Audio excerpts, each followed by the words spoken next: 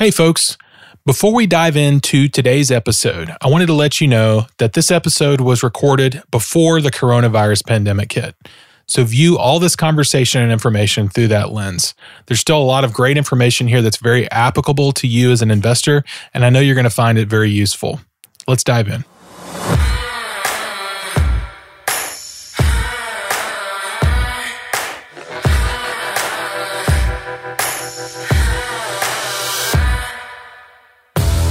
Welcome to the Daily Real Estate Investor Podcast. I'm your host, Josiah Smelser. The Daily Real Estate Investor Podcast is the shared journey of building a real estate investment property business from square one. Join me as we learn together how to conquer the real estate game to reach financial freedom. Together, we will learn from people in all areas of real estate and business in our personal trek towards escaping the rat race. Be you. Do the work you love.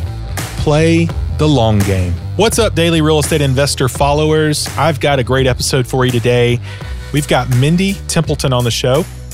You can find her at My Semi-Basic Life on Instagram. And Mindy is hardcore about financial independence, retiring early. Mindy's out of Kansas City, Missouri, and she is making major progress on this. Got rid of over $100,000 of student loan debt, has been building her real estate portfolio in addition to investing in funds outside of real estate to build the entire portfolio, which I love. And we're going to get into some of that stuff, including, utilizing the match in your 401k, Roth IRA options you have, as well as maximizing your potential over on the real estate side to achieve financial independence.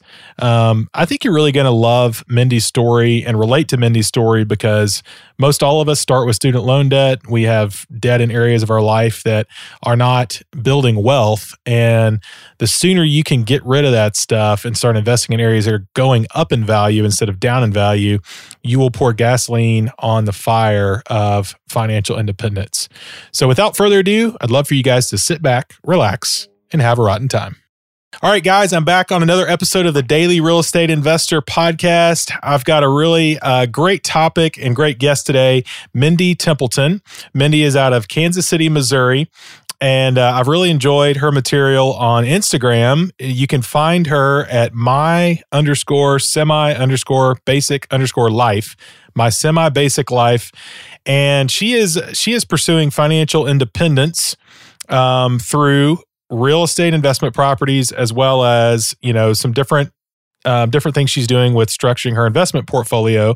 So not only in real estate, but also outside of real estate, but building kind of the big picture financial independence portfolio here. And I'm really going to enjoy this conversation with you, Mindy. Welcome to the show. Yes, thanks for having me. I'm excited to be here and, jumping right into my story, you gave a great summary of how I'm currently on the path to FIRE through real estate investing. And I think, really my journey starts about 10 years ago, and I was actually on the exact opposite path of FIRE. I was, living in debt, living paycheck to paycheck, had quite a bit of debt. And, in my early 20s, my husband and I had talked about real estate. We didn't have any solid goals. We didn't write anything down. We just talked about, we would love to get into real estate, but we didn't have the time or the money or the knowledge. And so we really just had excuses, basically. But, so we spent a good 10 years living that debt lifestyle. And, ultimately, I was paying a little bit here and there towards our debt. And a lot of ours was attributed to student loans, which, I think that's pretty common for a lot of folks. Between the two of us, we actually had over $100,000 in student loan debt. So, when thinking about that from a monthly standpoint, it was pretty crippling to our budget when, we would get our paychecks. And at one point, the minimum payment on our student loans was more than our mortgage payment. So, living that type of lifestyle where it was really every penny of our paycheck was going towards paying off that debt. And, we did that over the past several years. And then last year, I really got focused and intense with paying everything off, one of the things that caused me to start my Instagram page, my semi-basic life, was to hold myself accountable. And so I started it around this time last year. And I was also doing what's called a no-spend year. And so for the whole year last year, I did not spend any money on clothing, shoes, purses, makeup. And I also stopped going and getting my hair done or cut professionally. I started doing it on my own. So, between doing that, putting every single penny towards paying off that debt, in total, we got rid of $165,000 in debt. So that was a pretty big accomplishment for our family. And, it got us to the point where it was like, okay, so what's next? We've talked about real estate and, I think we're at a point where we need to figure out the time, money, and knowledge on it. And so those were kind of our three buckets. So I'm sure a lot of listeners hear, the bigger pockets. That was part of, when I started my Instagram page, I started connecting with people and, ultimately I found bigger pockets. I found a community of other like-minded investors who really encouraged and, kind of solved that knowledge piece. I started reading books. I actually last year read a total of 43 books to not just in real estate, but just across different topics to kind of educate myself. And then I was like, okay, now I have to overcome the excuses of time and money. And so, both my husband and I work full-time jobs. We're still currently employed. And, you think about it, we also have two kids. We kind of started minimalizing our time with the kids. We started reducing activities. We started saying maybe to invites as opposed to going to everything. And we were quickly able to find the time. So, nights, weekends, and then the money piece. We squirreled away some money into savings. And then we also leveraged a HELOC for getting into our first property. And, from getting that first property, it kind of really spiraled from there as far as I immediately fell in love with real estate and the power it has towards financial independence. And so since March of last year is when we bought our first investment property. We're now renovating our third in under a year, and I'm currently looking for our next deal as well. So very cool. Very cool. So a lot of really cool things going on here.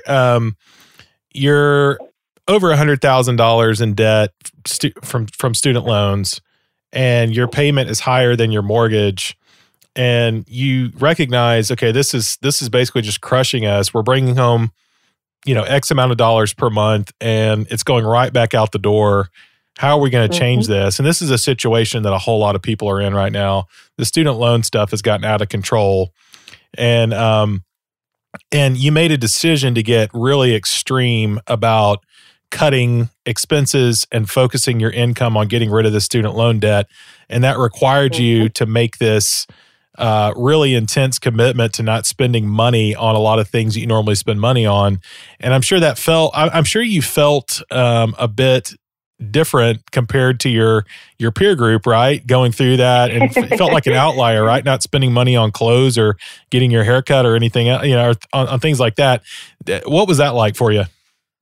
Yeah, definitely. I've had a lot of people give me a lot of grief about my decisions for sure. And, it definitely is hard, especially, being a woman. I think that is part of just the way society sees it. You're supposed to be going out and getting makeup and getting the new latest and greatest outfits and making sure you have cute highlights in your hair and all of that stuff. So, people did think I was a little crazy for a while, and that just made me feel like I was doing something right. Yeah, for sure. And then I've noticed I've actually, for the first probably 6 to 9 months, people were thinking I was a little bit crazy. And now I'm actually seeing things starting to turn where, I have people messaging me or texting me and they're like, hey, I tried cutting my own hair, or, I decided I'm going to clean out my closet and I'm going to start using the clothes that I had instead of going shopping. So I'm starting to see the tides turn now. And I'm really excited about the fact that other people now are like, hey, I'm seeing what Mindy's doing over here and it's working for her. So, maybe she's not so crazy. Yeah. So how long did it take you to pay off this $100,000 of student loan debt? Like once you got intense on it, how long did it take you? I mean, we were paying them off and on for, a good 6 years. And then once I got really focused on it, the big one that we had a really high interest. And so it was kind of depressing watching how I'm just paying interest every month. Sure. But, so that made me even more furious about I'm going to pay this off. So I'm not just paying interest. And I would say it took about 11 months once I started putting every single penny towards it. What was the amount that you were able to pay off in 11 months while you were intense on getting this done? That was the remaining balance of it was probably around 45 grand. That's amazing. Yeah. And of course you're paying this with after-tax dollars, which makes it even harder because you've got W-2 jobs. They're taking taxes out of your paycheck. And so, you look at your salary and then you discount that down to what your take home is.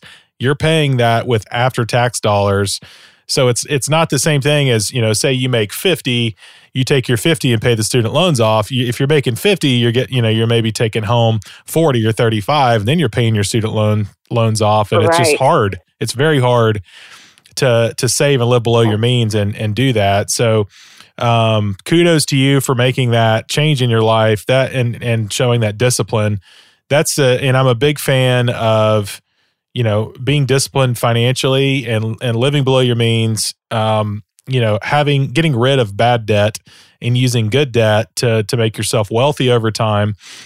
And so let's talk about where you are now. Do you have any debt now outside of your real estate? No. So we are, as of, I believe it was June of 2019 was when I made that final student loan payment. And, looking back, one of the things that helped us over the past 10 years or so that we've been married is we did pay off all of our credit card debt.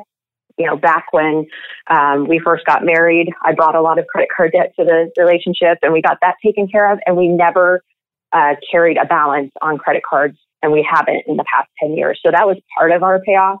And then, of course, the student loans we've covered. The other piece that I think is huge for people to understand is I went 18 years with a car payment every month of my life. I never did not have a car payment until May of last year when I decided I actually heard off of a Bigger Pockets podcast where a guy had, leveraged a equity line of credit, paid off his loan on his truck, and then sold it on Craigslist. And I really loved that guy's story. And I was like, hey, I can do that. And so, I went out and I sold my nice luxury car and I traded down for a paid for higher mileage vehicle. And we also got rid of my husband's SUV.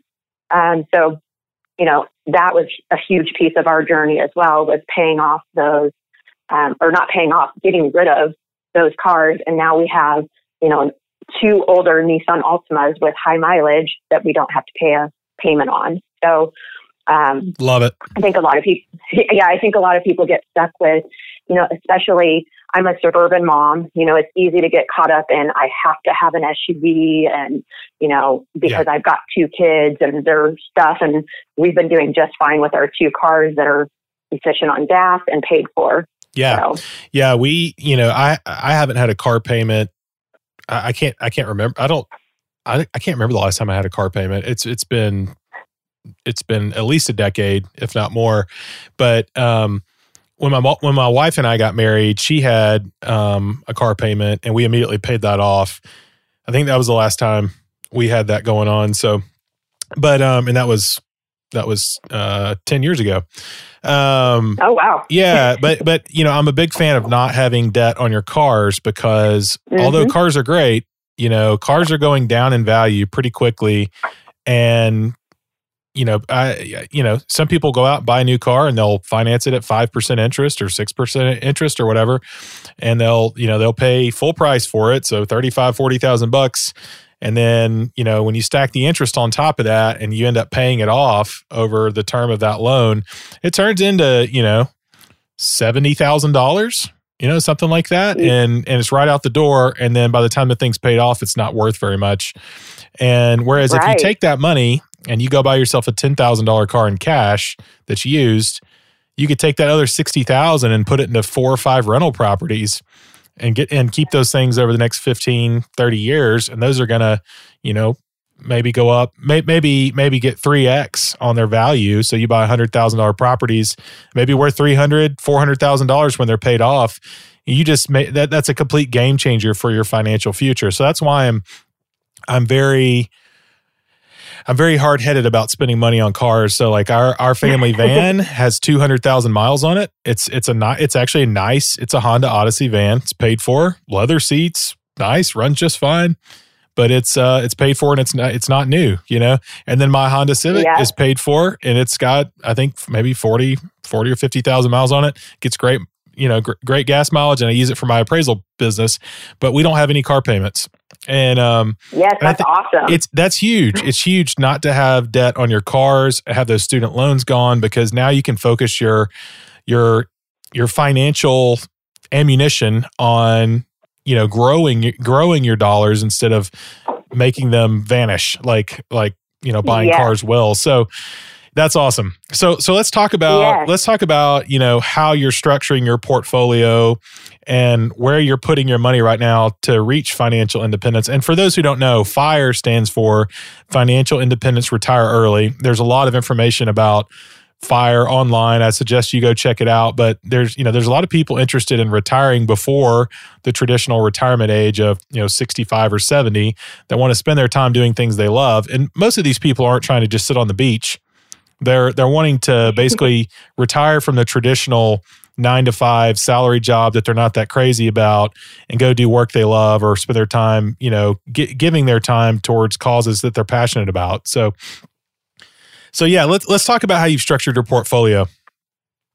Yeah. So, starting back 10 years ago or so, a lot of people probably are familiar with Dave Ramsey and how he says, get your emergency fund, get your debt paid off. And, we've talked about my debt payoff, but the one thing that, I've never really agreed with Dave's baby steps about is I didn't want to lose all of that time on investing. And, time is money. So during all of this, that was something that I continued to make a priority. I realized that I could have stopped contributing to, my Roth IRA or my HSA account and put that towards that debt snowball. But I am very fortunate that we made the decision of balancing both so that we have that time in the market. And so when thinking of my current portfolio, outside of real estate, we both currently have our 401ks. My employer offers the Roth option, so I do take advantage of that. And then I also have a Roth IRA outside of work. And then I also have a Vanguard brokerage account where I rolled over previous 401k from my last job. And then I also have the HSA, so the health savings account, which I max that out every year and make that a priority for saving for future health expenses. And then, a couple other things we do include 529 state college savings for each kid. We have 15-pay life insurance for each kid. And then we also have return of premium life insurance on ourselves. So I know that's a lot of information. Yeah. Well, let's break down some of this. So at a high level, what is your goal? What is your financial independence goal, first of all? So when thinking of my goal, I think I told you, I'm 36 now. I'll be 37 in March. And so the goal that we set was by the time that I hit 40, I will no longer be working that W-2 job. And so we've got, a little over 3 years here that in that time frame, we're currently at 3 doors And then we have our personal residence as well. So 4 houses currently owned. And our goal is to get to around 15 doors by the time I turn 40. Gotcha. So it's a pretty aggressive goal, but sure. And I also think it's doable. Sure, totally doable. What is the monthly profit you want per door on the real estate? Yeah, so after expenses, really our first couple, we were just learning, so they weren't that great, but they were in good areas. So going forward, we're looking for a minimum of $250 a door. $300 a door would be nice, but $250 works as well. Gotcha.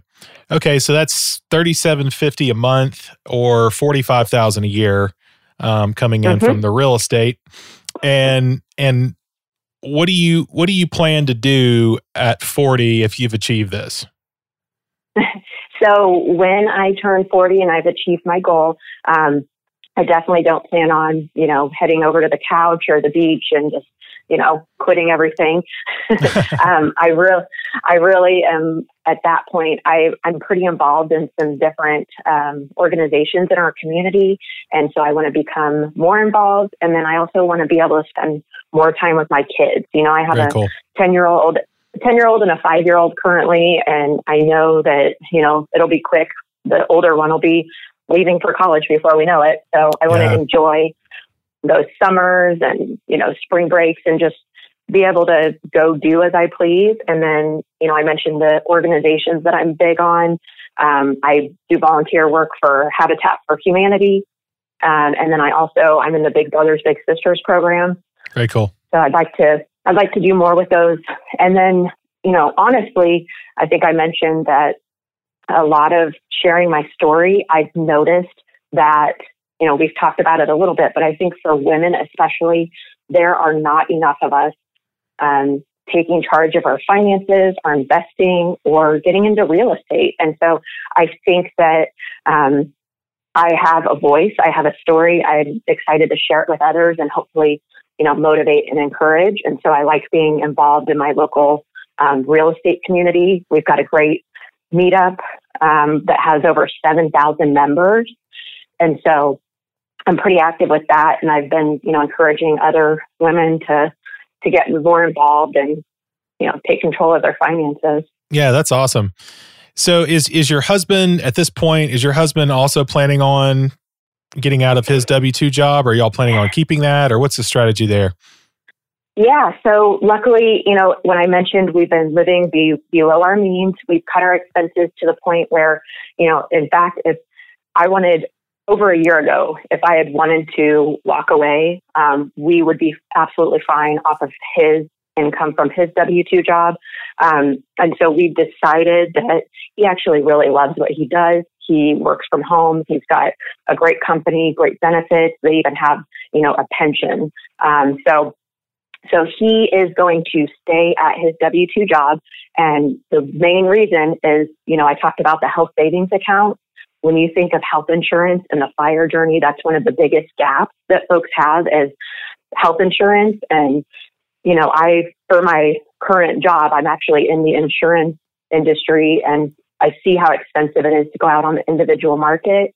So we plan to keep him employed so we can take advantage of those benefits. And at minimum, he will stay working until both kids are out of the house so that we can make sure that we've got those benefits provided to the kids without having to go out to the individual market and shop. Very cool. Very cool. All right. And you said something that is huge, and that is cutting your living expenses. It's one thing to make, I think you have to be making enough money to live, right? But past a certain point, it's really almost more important to cut expenses than it is the extra dollars you're making every year. Because if you're spending everything you're making, you're not making any progress, right? You're just bringing a lot of money in and a lot of money's going right back out, and your financial picture is not, improving any. So the thing that will make your make your spark into a raging fire is cutting expenses as well as making good investing decisions, which is what you're doing. And that's why I'm so huge on getting rid of bad debt and putting money, if you're going to use debt, putting money into areas that are going to use leverage in your favor. And I'm with you. I love Dave Ramsey up until the point at which he talks about not investing in real estate using leverage, because I think that's where it's at. So that's why I believe, get rid of all your debt, the bad debt, credit card debt, student loan debt, et cetera, debt on cars, and put the money into things that are going up in value, like real estate, in a way that's responsible, right? Don't over leverage. There's a healthy balance there. So my personal portfolio, we have 30% equity in everything, which I'm comfortable with. A lot of people got in trouble in 2007, 2008. They had loans at 97% loan to value, or even in some cases they were upside down. Going in the door, they were in for 100% loan to value. And then, when they went to sell it, they had to pay agent fees and closing costs, and they couldn't even, pay the loan off. So, and then when values dipped a little bit, they were really in trouble. But so we're comfortable with 30% equity in our portfolio. That's something that's going to vary, based on your own situation and what you have going on. But I'm also 39 years old. I don't want to have too little leverage going on, because you mentioned this earlier. You want your money to be growing and compounding over time at a rate that's compensating you for the risk you're taking on. So anyway, we're at a point with that I feel good, but getting rid of, limiting our living expenses has been huge in that, because it allows us to put money into real estate and to make that compound over time. So when you get these 15 properties, are you using leverage, and what kind of, are you putting them on 15-year notes, 30-year? What's your strategy there? That's a great question. So, I mentioned my husband keeping his W-2. That's another reason that, I think for the banks, I hear a lot of people that are like, oh, I want to get in real estate and I'm going to quit my job. And, I know that's a big topic, that you want to make sure you have that W-2 income to, prove to the bank that you've got income coming in from somewhere as you're getting started. So that's another reason we're keeping him employed. But for your question about, leverage, we talked a little bit about Dave Ramsey, and, I know there's a lot of conversation about, do you just get a couple and have them paid for in cash? Or, do you get as many as you can and leverage the bank? And so we're currently in the school of thought that, right now we're acquiring. And in order to do so, it does require us to use leverage. So we do have loans on our properties. The first two, we do have, I believe we're at 80% loan to value. And we use the local, mortgage company that did our personal home. And then they are on 30-year notes. And then on our third one that we're currently rehabbing and trying to do our first BRRRR on, we used hard money to get into the deal. And so we were able to acquire it pretty quickly and then, pay our contractor for the rehab. And then once we, have hit that 6 month of ownership, we're going to reach out to I've already reached out to my mortgage guy to, get some info, but we'll be reaching out at the 6 month mark to go ahead and do that cash out refi to pay ourselves back for the little bit of money we have in the deal, and then to pay back our hard money loan as well. Very nice. So are you putting them on 15-year or 30-year?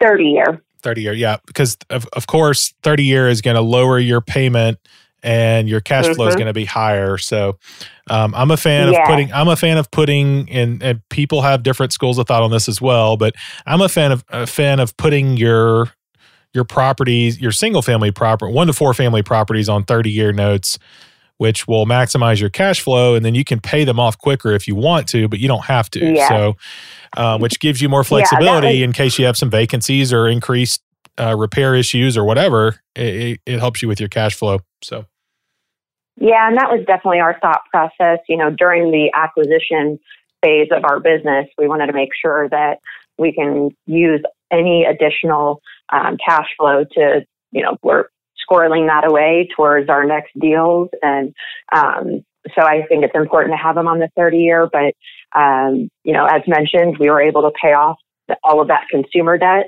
So I know that we have the capability, if we do want to get to a point where, we focus on one and debt snowball all of them, we can certainly do that in the future. But over the next, 3 years while we're acquiring, that 30-year note makes the most sense for us.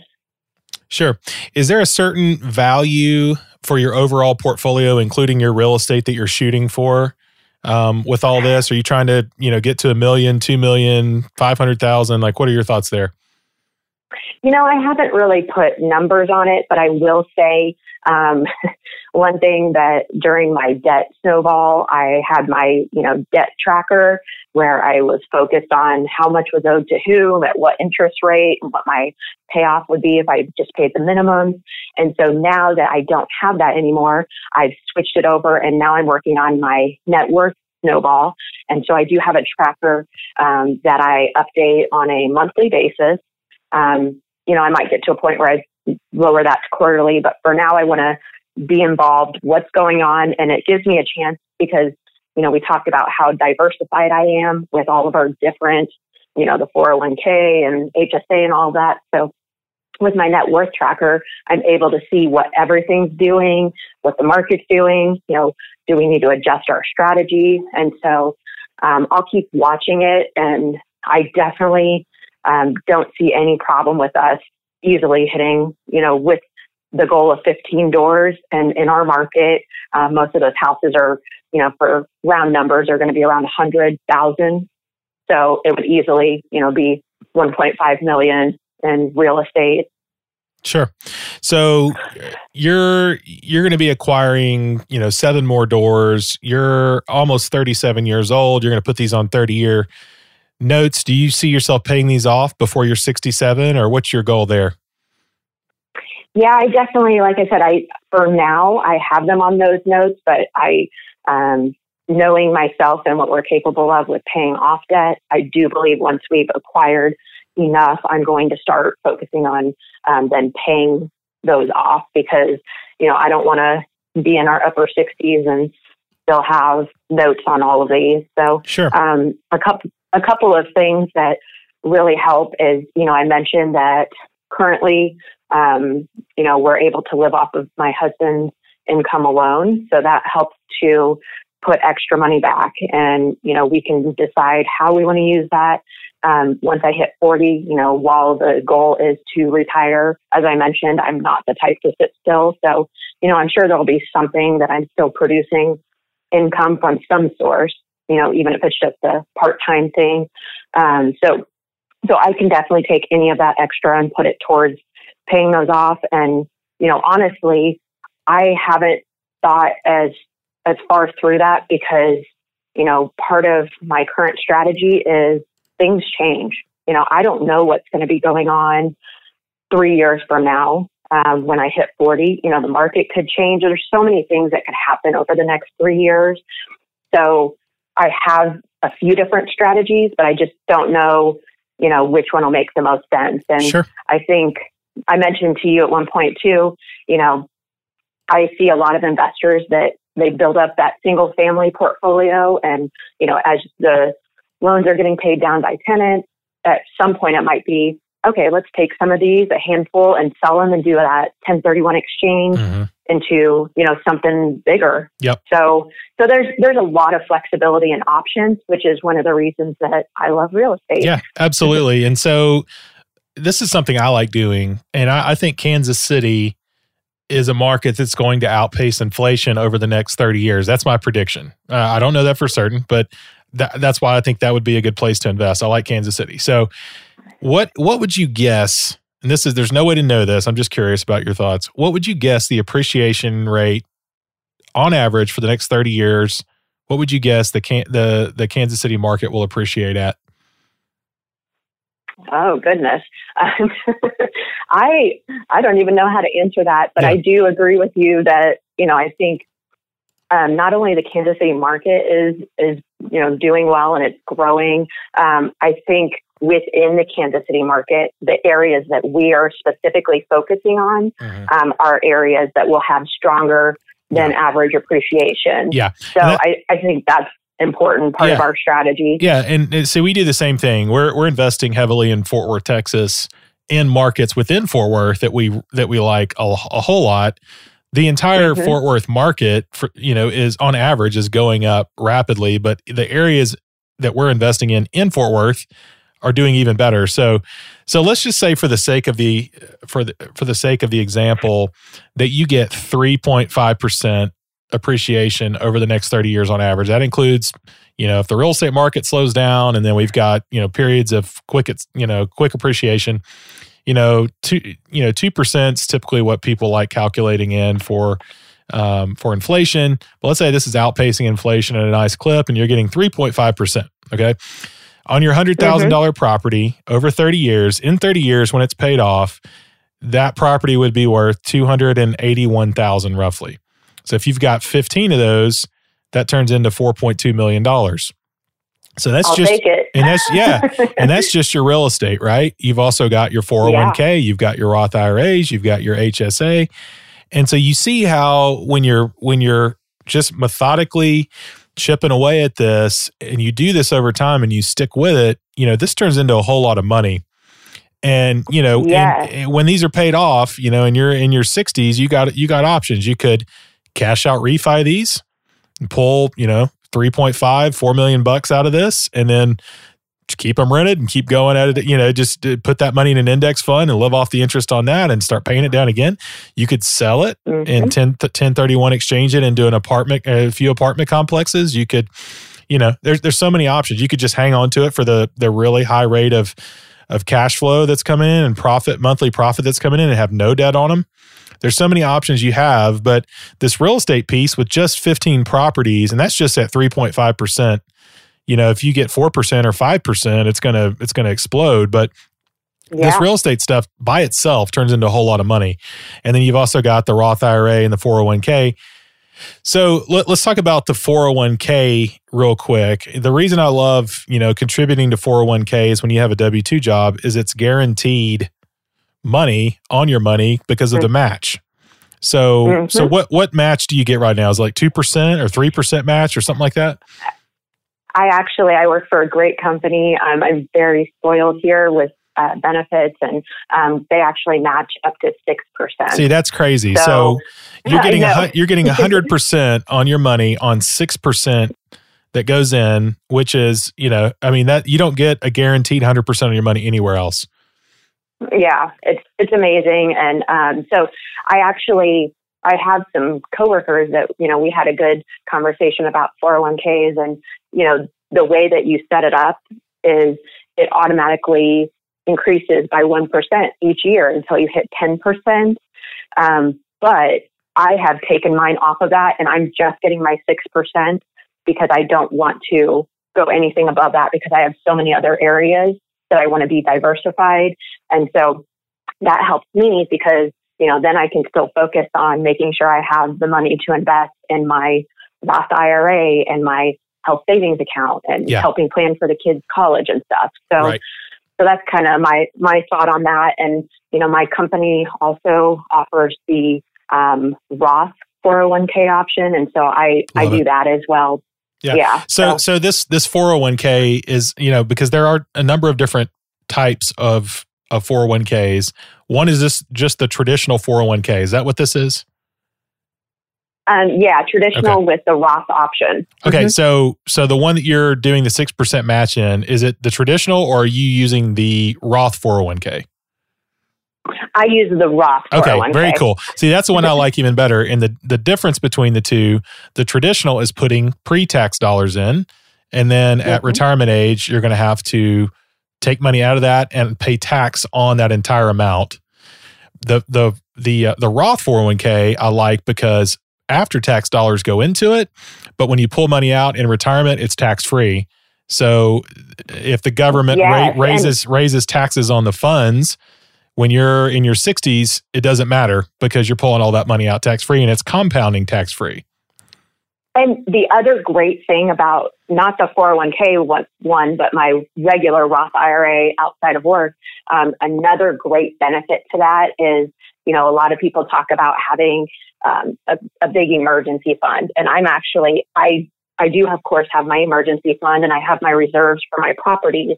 But I don't want a bunch of money just sitting there not working. And so the thing I like about the Roth is you also have the flexibility of taking out at any time your contribution penalty free. And so it's kind of, for me, I use the Roth also as a very big emergency fund, something major. And if I had to, I could get to that money. So I love that it's working for me, but it could still be available for an emergency as needed. Absolutely.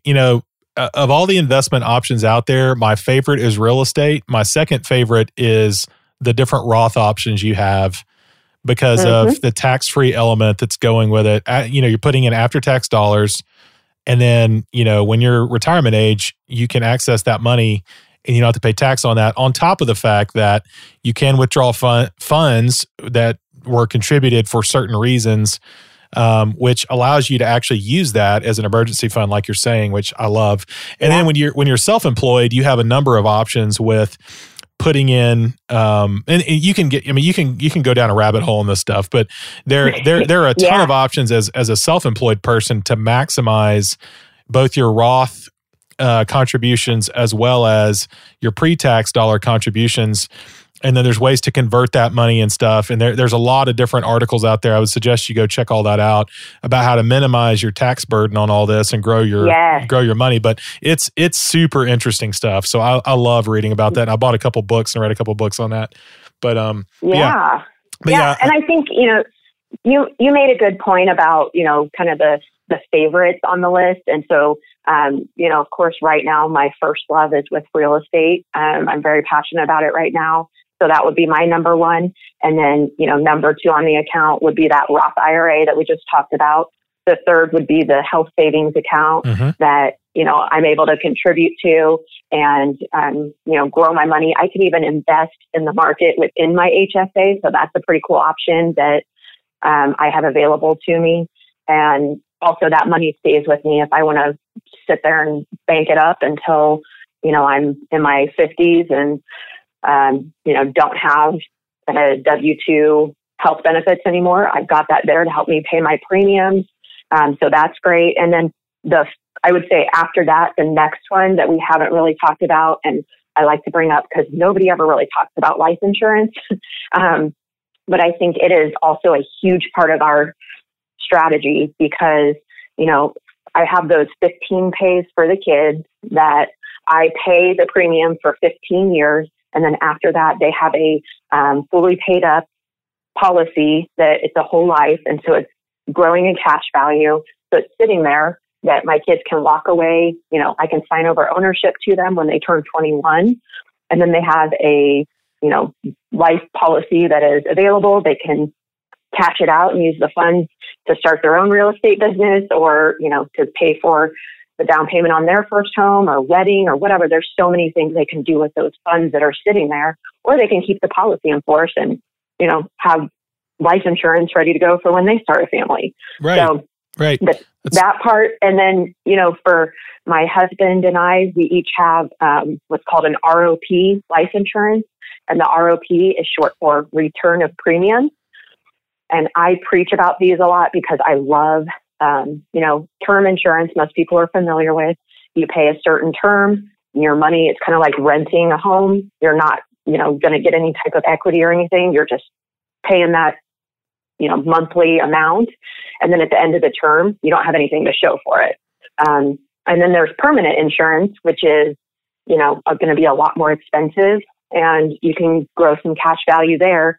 But the policy that we use is right in the middle of those two. So we both have a 30-year return of premium.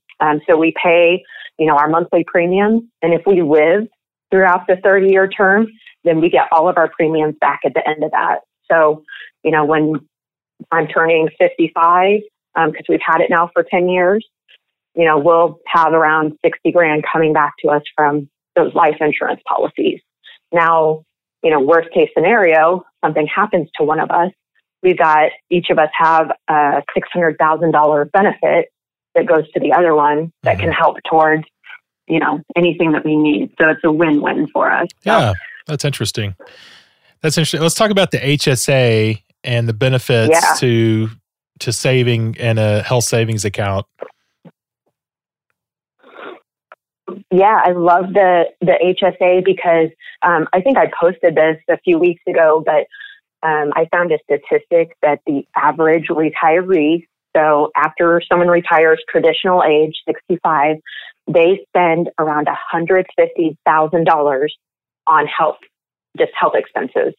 So that's a lot of money. And, most people aren't prepared for those kinds of expenses. And it's also the largest cause of folks filing for bankruptcy in their working years. So, we've made the decision that is a priority for us. And part of that is I have had health issues in the past, and we have come to a point where it has affected us financially. And so, I got to the point where I was like, you know what, this is the number one priority. We can contribute as a family. I think this year the total is $7,000 that we contribute in there, and I'm going to max that out, and I'll keep doing that through my working years so that we've got a nice little pot of money. And then, once I'm no longer working, then we switch benefits over to my husband. We'll continue contributing to that HSA through his W-2 job. Very cool. You mentioned reading a number of books this year. Are there a couple books that you would recommend people check out on financial independence? Oh my goodness. I read 43 books, which if you look at the whole rest of my life before that, I didn't read that many books the whole rest of my life combined. So I don't think there's any coincidence that, I had one of my best years ever from a financial standpoint. And the fact that I read that many books, it was, that self-education piece. But, a couple of books that I read, one that really was impactful was Your Money or Your Life. Yeah, that's a good one. By Vicki Robin. I think it's perfect for folks like me, that are in that your money's, going to all these expenses, and you're just not really thinking about where your time and energy is going and how much of your life you're paying and your life energy you're giving. So that's a really good one. I also recently read Retire on Real Estate by Kay Anderson. That was a good one. I really liked, the strategies about different ways that you can use real estate to retire. And then, another recent read was The Go-Giver. Yeah, that's a good one too. Mm-hmm. Yeah, that was a really good one. And I mentioned we have a local real estate meetup group, and, there's lots of folks that recommend books in there. And these are guys that are, doing, 100 deals a year. And so I'm like, well, whatever they tell me to read, I'm going to go read it. That's awesome. That's awesome. Well, Mindy, this has been great. I've loved all the information you've shared. You're absolutely killing it. And you've just keep it up, because the momentum you have right now is going to take you to good places with all this. So I know you guys are going to continue to be really successful with it. And I look forward to seeing, what you're able to turn this into. So Mindy's website is mysemibasiclife.com. So if you want to check out her blog and more information on what she's been sharing here, I would suggest checking that out and connecting with her on Instagram at mysemibasiclife. Mindy, how else can people get in touch with you if they'd like to? I'm on Instagram, Facebook. I'm also at My Semi Basic Life. And then you talked about my blog. I actually this morning posted my 20 goals for 2020. And so I kind of mapped out what I'm planning on doing for the rest of the year to help continue to work towards our financial goals and other goals too, just personal goals. So, go check out mysemibasiclife.com, connect on Instagram. That's where I'm the most active, is Instagram. I do a lot of posts on, the status of our current houses, and I do a lot of live videos, and I do stuff about budgeting and, ways to cut food expenses, just a lot of stuff. So Very check me cool. out there. Very cool. So, Mindy, what is the key that you found to financial independence, to achieving that? Oh my goodness, this is one word: mindset. I love it. Anything, you are literally the only thing standing in your way. I don't care what your circumstances are. I don't care what your past was like. I don't care what your current financial situation is. Mindset will either make you or break you. And so if you can take your mindset and, train yourself that you really are amazing, you can go do whatever it is that you want to accomplish. Absolutely. Yeah. My book just came out. It's titled Dream It and Build It: How to Crush Your Real Estate Investing Goals. And it is about mindset. It's about the mindset that you have to take a goal and make it a reality and accomplish that goal. And it's not, it's 99% mindset. Some people have a slight advantage over others and where they're starting. Yes. But that's like the 1%. That's the 1% of your 100%. The 99% is the mindset you need. So if you're starting with zero or even starting in the hole, you can still do it. You can still do it 100% because, in your situation, you guys paid off a ton of student loan debt. You now have 3 properties. Your goal is 15 properties. You're putting money in all these different baskets in your investing portfolio outside of real estate. And this is really turning into something great. And you're helping people in the process, which I love. And I think that's the key. So I'm really excited about, what this is going to turn into. Thanks for sharing your story on the show. And let's keep in touch. Yes. Thanks for having me on. I had a great time. I appreciate it. Absolutely. We'll catch you next time. I hope you enjoyed today's episode. Please connect with me on Instagram at Daily Real Estate Investor or via email at josiahsmelser@gmail.com. My new book titled Dream It and Build It: How to Crush Your Real Estate Investing Goals is out. You can get it either in digital or physical format on Amazon. Once you've read the book, please leave me a review. Tune in next time for another episode of the Daily Real Estate Investor as we both join in our financial freedom journey.